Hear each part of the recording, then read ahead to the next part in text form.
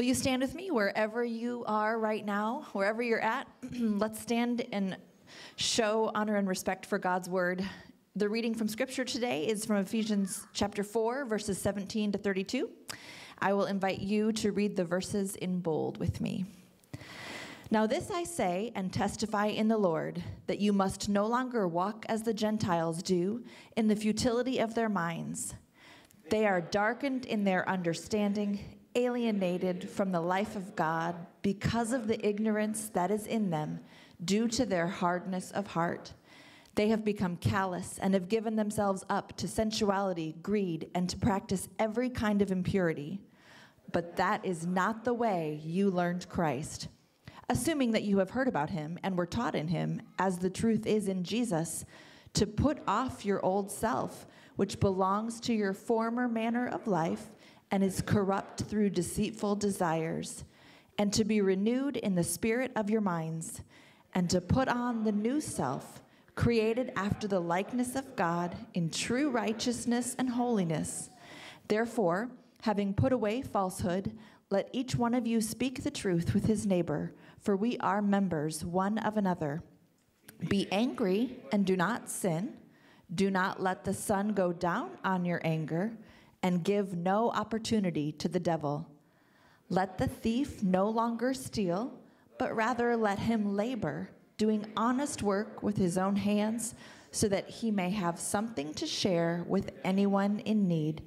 Let no corrupting talk come out of your mouths, but only such as is good for building up, as fits the occasion, that it may give grace to those who hear. And do not grieve the Holy Spirit of God, by whom you were sealed for the day of redemption. Let all bitterness and wrath and anger and clamor and slander be put away from you, along with all malice. Be kind to one another, tender-hearted, forgiving one another, as God in Christ forgave you. This is the word of the Lord. Thanks be to God.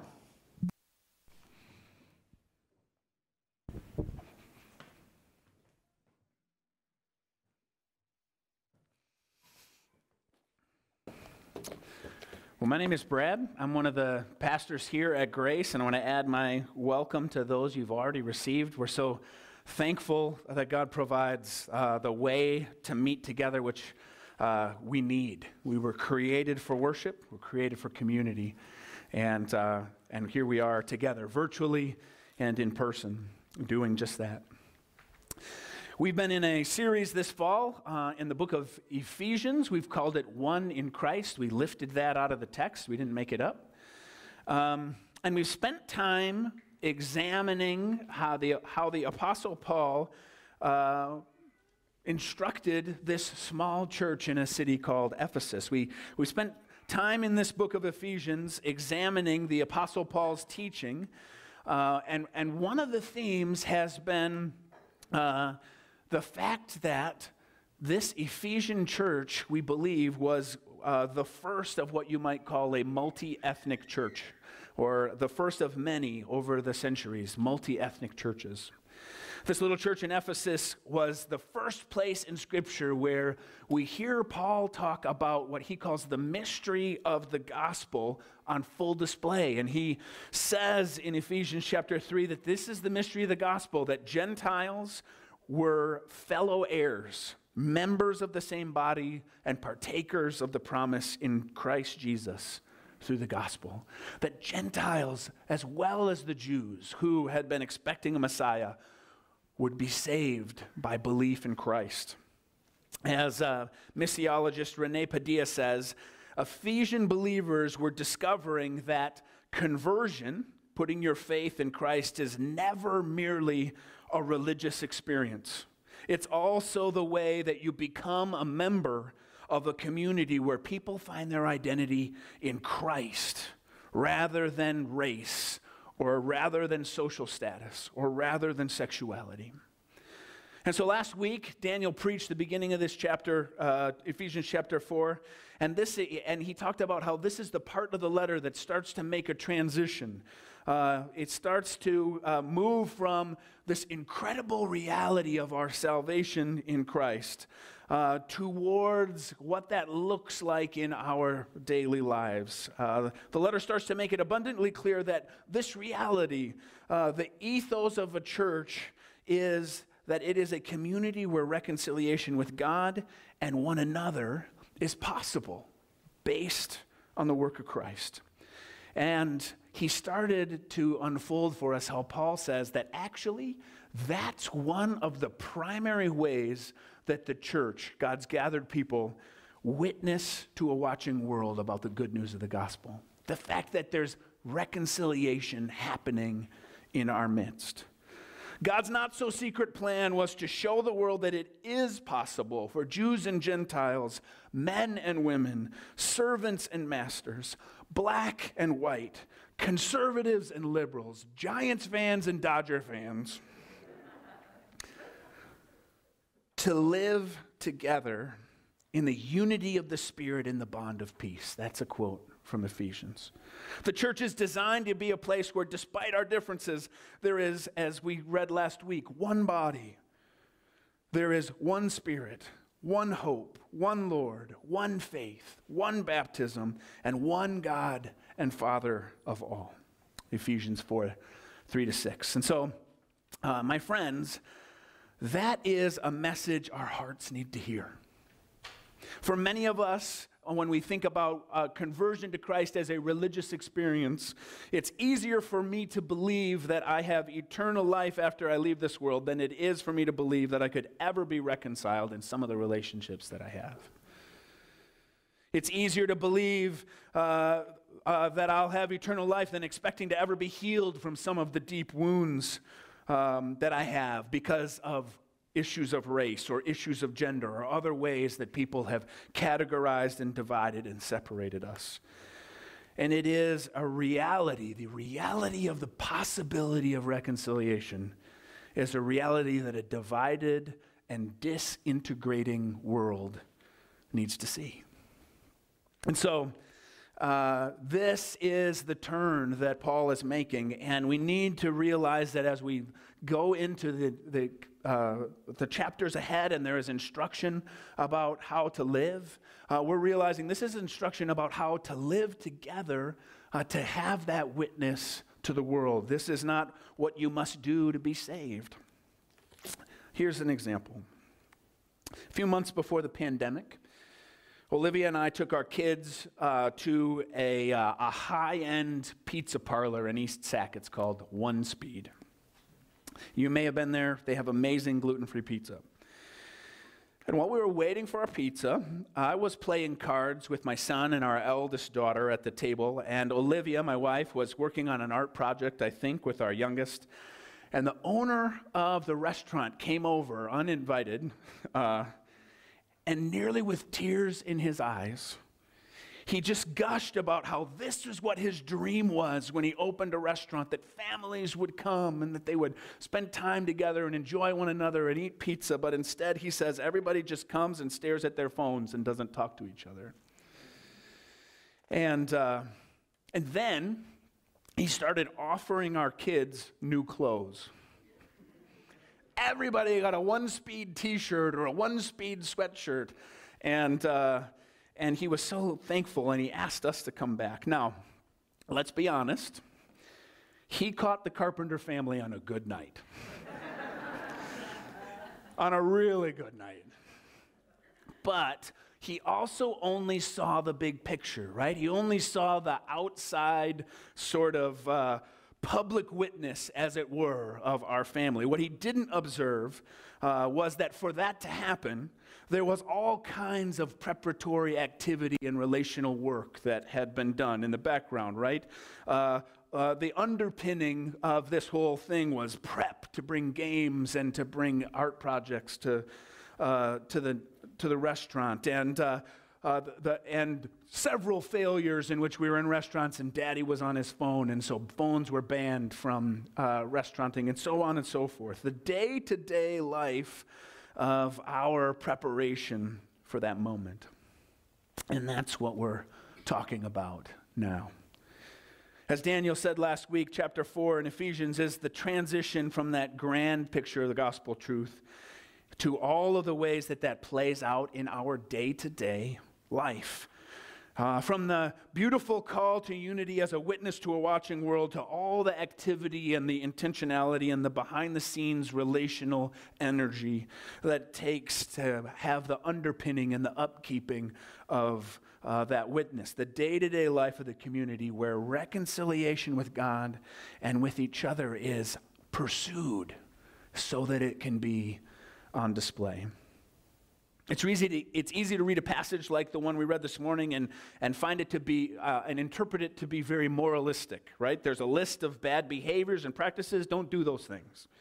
There's a list of things that you should do, and you might begin to believe that if I do those, then God will love me. But that's not consistent with the book of Ephesians, with the message of the gospel in the book of Ephesians, which says that we've been saved by grace. Not by avoiding certain things and doing other things, but by believing in the message of Christ. Believers in Christ, Ephesians tells us, we're secure. We have a eternal security for our hope because Christ came, not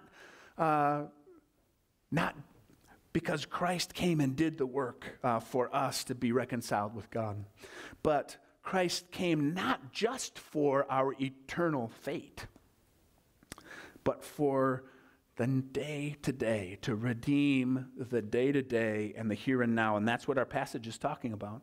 When it starts, he says, when Paul talks about the way that you walk, that's actually a New Testament euphemism, the way people would have talked about the way that you live day-to-day. The Ephesians says that the gospel renews our hearts, and renewed hearts lead to renewed minds, and renewed minds leads to walking or living day to day in a new way. Living day to day as a new self, and the illustration that we'll look at today talks about putting off an old self and putting on a new self, almost as if we're being handed a new set of clothing. A new t-shirt, a new sweatshirt to put on and become a witness to a watching world. And it's a community. Renewed hearts leads to renewed minds, which leads to renewed actions, which leads to a renewed community. A renewed community with new selves, with renewed hearts, who have, for the first time, the ability to pursue reconciliation. So, in Ephesians 4, 17 to 32, Paul talks about two ways to walk, two ways to do life day to day. The way that we were walking or the way that we are walking before meeting Christ. And for many of us, I think embedded in the passage is the fact that many of us put our faith in Christ, and then it is a process of realizing the way that we have walked and unwinding that, taking that off and putting something new on. So the way that we walked before we met Christ, and for many of us, our hearts are still working and caught up in this. And Paul's warning is that we need to realize that and take this action of pursuing reconciliation so that we can talk about the way to walk as a new self. And so this morning, two ways to walk: calloused hearts and the law of diminishing returns, and renewed hearts and putting on a new self. So first, calloused hearts and the law of diminishing returns.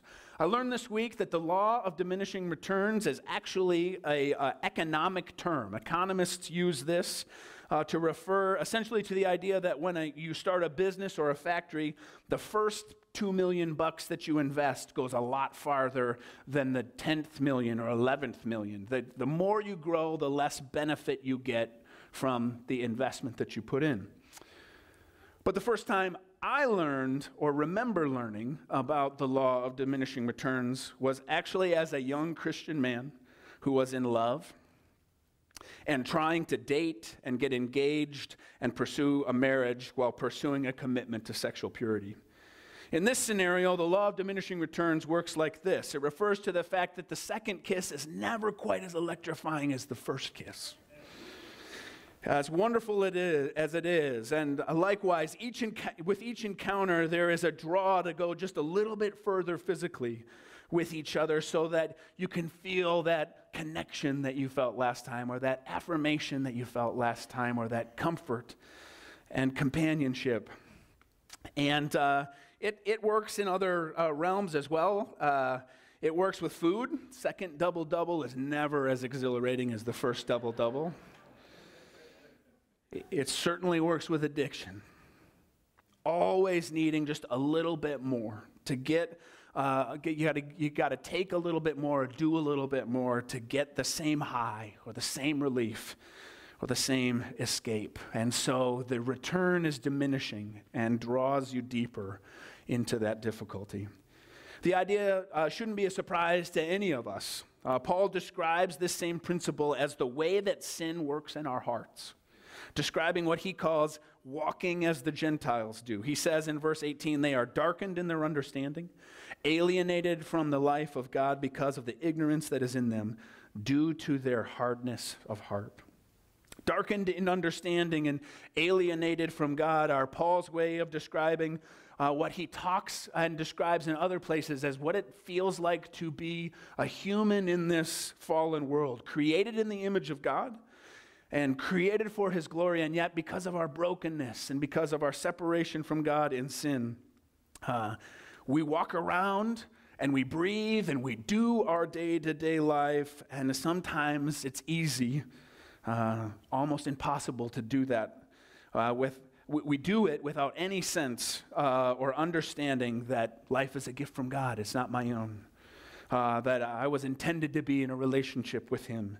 And so the description of this darkened understanding about God's design is one of us, humanity, living and wandering around in a world of tragedy and challenge without hope, and trying things to see if they'll work, and trying more of them when they don't work like we thought that they would. Where it says in this passage, the Gentiles' hardness of heart, a better translation might be the hardening of their hearts. These are not just hearts that happen to be hard, but hearts that have been hardened, steeled against hurt, walls put up, a stubbornness that grows in our hearts through the practice of resisting opportunities to acknowledge God, resisting opportunities to rely on God, resisting the opportunity to repent or to forgive. And so, in repeating wrong choices and in repeating the same old things and hoping for a different outcome, our hearts become callous, making it not only more difficult to respond to God when we hear of him, but actually more and more insensitive to the needs of others around us. So here is the law of diminishing returns. The more I practice demeaning my spouse, the less sensitive I will be to their hurt. The more I depend on tiny lies and deception to justify my actions, the less I will flinch as my fraud increases larger and larger. The more I resort to anger and vitriol to make my point, the less humanity I will see in those who disagree with me. Verse 19 says they become callous and have given themselves up to sensuality and greedy to practice every kind of impurity. The more you have a calloused heart, the more desensitized you are to God in your heart, and the more sensitized you are to others and their needs and their hurts, the deeper and the more you will need to do, the farther you will need to go in that practice to feel anything at all. That's the description when Paul says, given themselves up to sensuality and greed and the practice of impurity. These are things that once gave some satisfaction, once gave a momentary relief to the situation or to the relationship, but now I've become so callous that I have to give myself over to it to try to feel anything at all, to try to get the same feedback or the same high or the same power that I felt like I had the first time I turned to that false idol.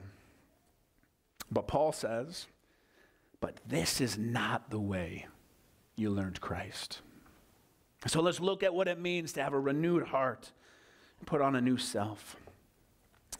I've been a fan of the band U2 since I was in junior high. And I love their music, and I found comfort in watching them struggle to try to be faithful to a Christian confession amidst decades of success and mistakes. The first time I saw them in concert, I believe it was early in 2002. And we were at what was then called Arco Arena. And it was just months after the 9/11 attacks.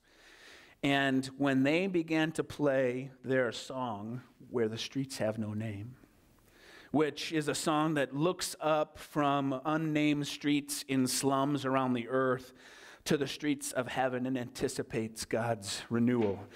That goes like this. It says, the city's a flood and our love turns to rust. We're beaten and blown by the wind, trampled in dust. I'll show you a place high on the desert plain, yeah, where the streets have no name.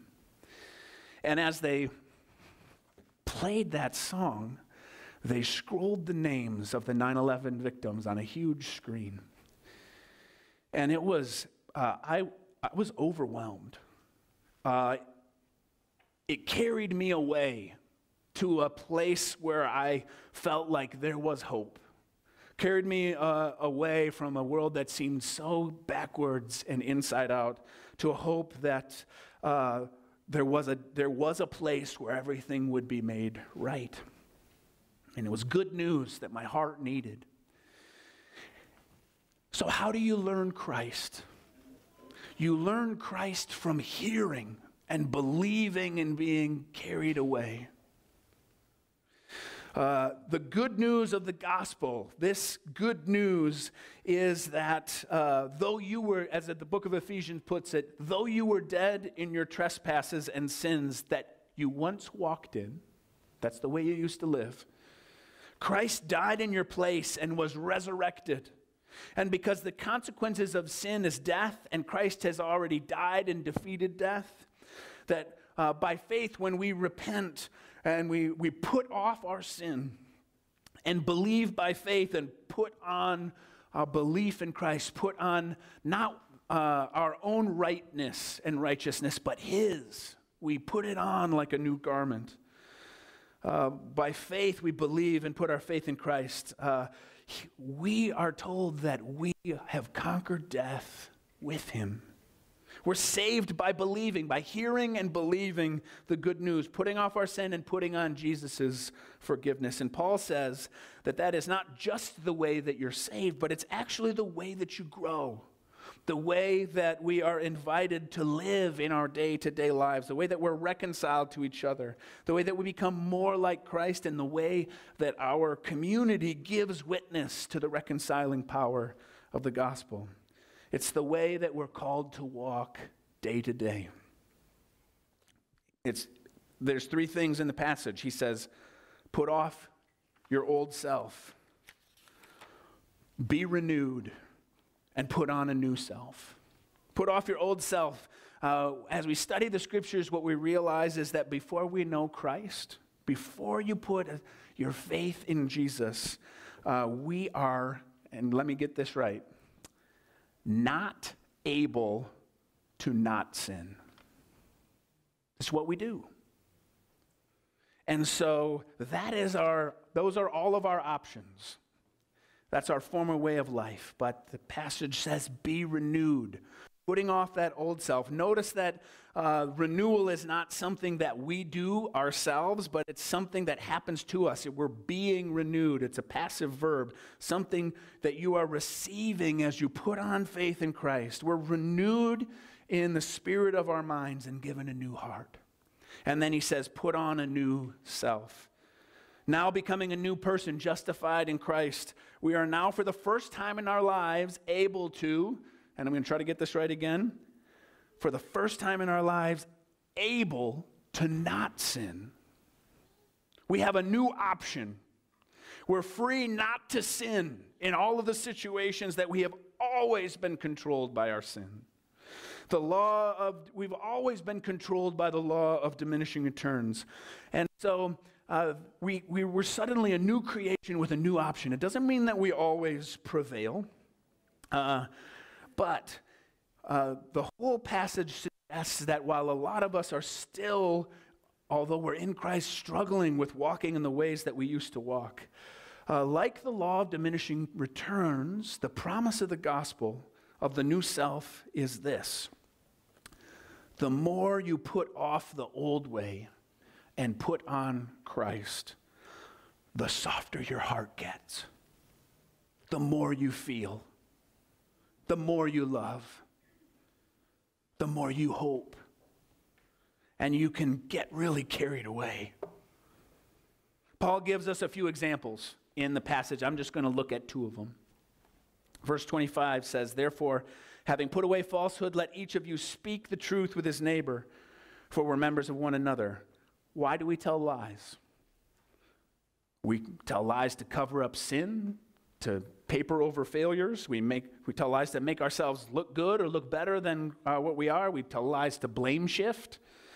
When it comes down to it, we tell lies to justify ourselves. I'm in the right, somebody else is in the wrong. Now notice how the process works in Paul's example. He says, put off your old self, put away falsehood. When I realize that I'm in that sort of situation where I feel the need to justify myself with a lie or a fib or a fabrication, instead, because I'm in Christ, I have a choice. I don't have to do that. I can put off the practice of justifying myself with things that are better than true and be renewed, because I've been renewed. Actually, I am justified in Christ. I don't have to prove myself. God has received me because of him. And so I don't need to justify my actions. I don't need to change the truth. I can choose to put on a new self. To put on a new self, a self that is Christ, who is the way and the truth and the life. Believing by faith that telling the truth is always the best way, even though I can't see any reason why that would be true in this particular situation. But putting my faith in that day-to-day moment in Christ's justification, and knowing that those are the times when the truth is hardest to handle, that the witness of the truth, the witness of the church, the pursuit of unity, the membership in the community is upheld. We cannot be reconciled if we don't tell each other the truth. How can I forgive you if you're not being honest about what's happened? How can we make things different if we don't know what is happening itself? Here's the second example. Verse 26 and 27, he says, be angry and do not sin. Do not let the sun go down on your anger and give no opportunity to the devil. Notice he doesn't say you should never be angry. When you are angry, do not sin. God is angry in the scriptures. He's angry at injustice, angry at cruelty. His holiness demands that he's angry at immorality. Jesus got angry, turned over tables in the temple. So there is such a thing as righteous anger. But anger is a powerful emotion, a reactive emotion, and rather than express ourselves directly and with productivity when we're angry, we often choose to express anger with sin, profanity, destruction of property, misuse of other people. And so the instruction is to put off that old self, that tries to justify sin with anger. And then it says, don't let the sun go down on your anger. Many young couples, including ourselves at one point, when we were first married, take this passage very literally. Do not let the sun go down on your anger. That means you never go to bed angry in a biblical marriage. But I'll tell you what. We had some doozies late at night. Some legendary fights in which we added all kinds of sin and hurt to our anger because we were so exhausted we couldn't function. And so the warning is actually against letting your heart get calloused and dwelling in anger, just living in anger another night to bed and still angry. It's a warning against practicing being angry at people and not planning or intending to resolve things. This is the law of diminishing returns, allowing anger to simmer, the kind of anger that desires to see other people hurt. Brian Chappell says, gives Satan a foothold in our hearts from which he can begin to control our whole world. Number 4 on the list of warning signs of a toxic culture, either in church or in a home, is that nasty fights are normal. Not disagreements that produce resolutions, but anger turned into aggression or passive aggression used because one party needs to protect personal preferences and reputations and influences, and so they misuse other parties in the family or in the organization. Notice the process. Be angry, but put off your old self. Do not sin. Don't let the sun go down on your anger. Once I've identified that I'm in that same old situation again, the one that I run to anger in, because I'm in Christ, I realize I have a choice to put off the reaction that everyone around me would probably say was justified. You know, he deserved that punch. But to put off that temptation to sin and be renewed. Because I've been renewed in Christ, because he has justified me at the cross, I don't have to defend myself or justify my anger. I can choose to put on a new self. A new self in Christ who does not have to sin, because in fact, but can in fact let anger and frustration lead to communication. I'm angry, something's going on. That doesn't mean I have to hurt somebody. It means I have to resolve a situation. I have to pursue justice. I have to protect someone. And the pursuit of one another to find understanding and to find the truth leads to reconciliation. And that is the witness that the watching world needs to see about the power of the gospel.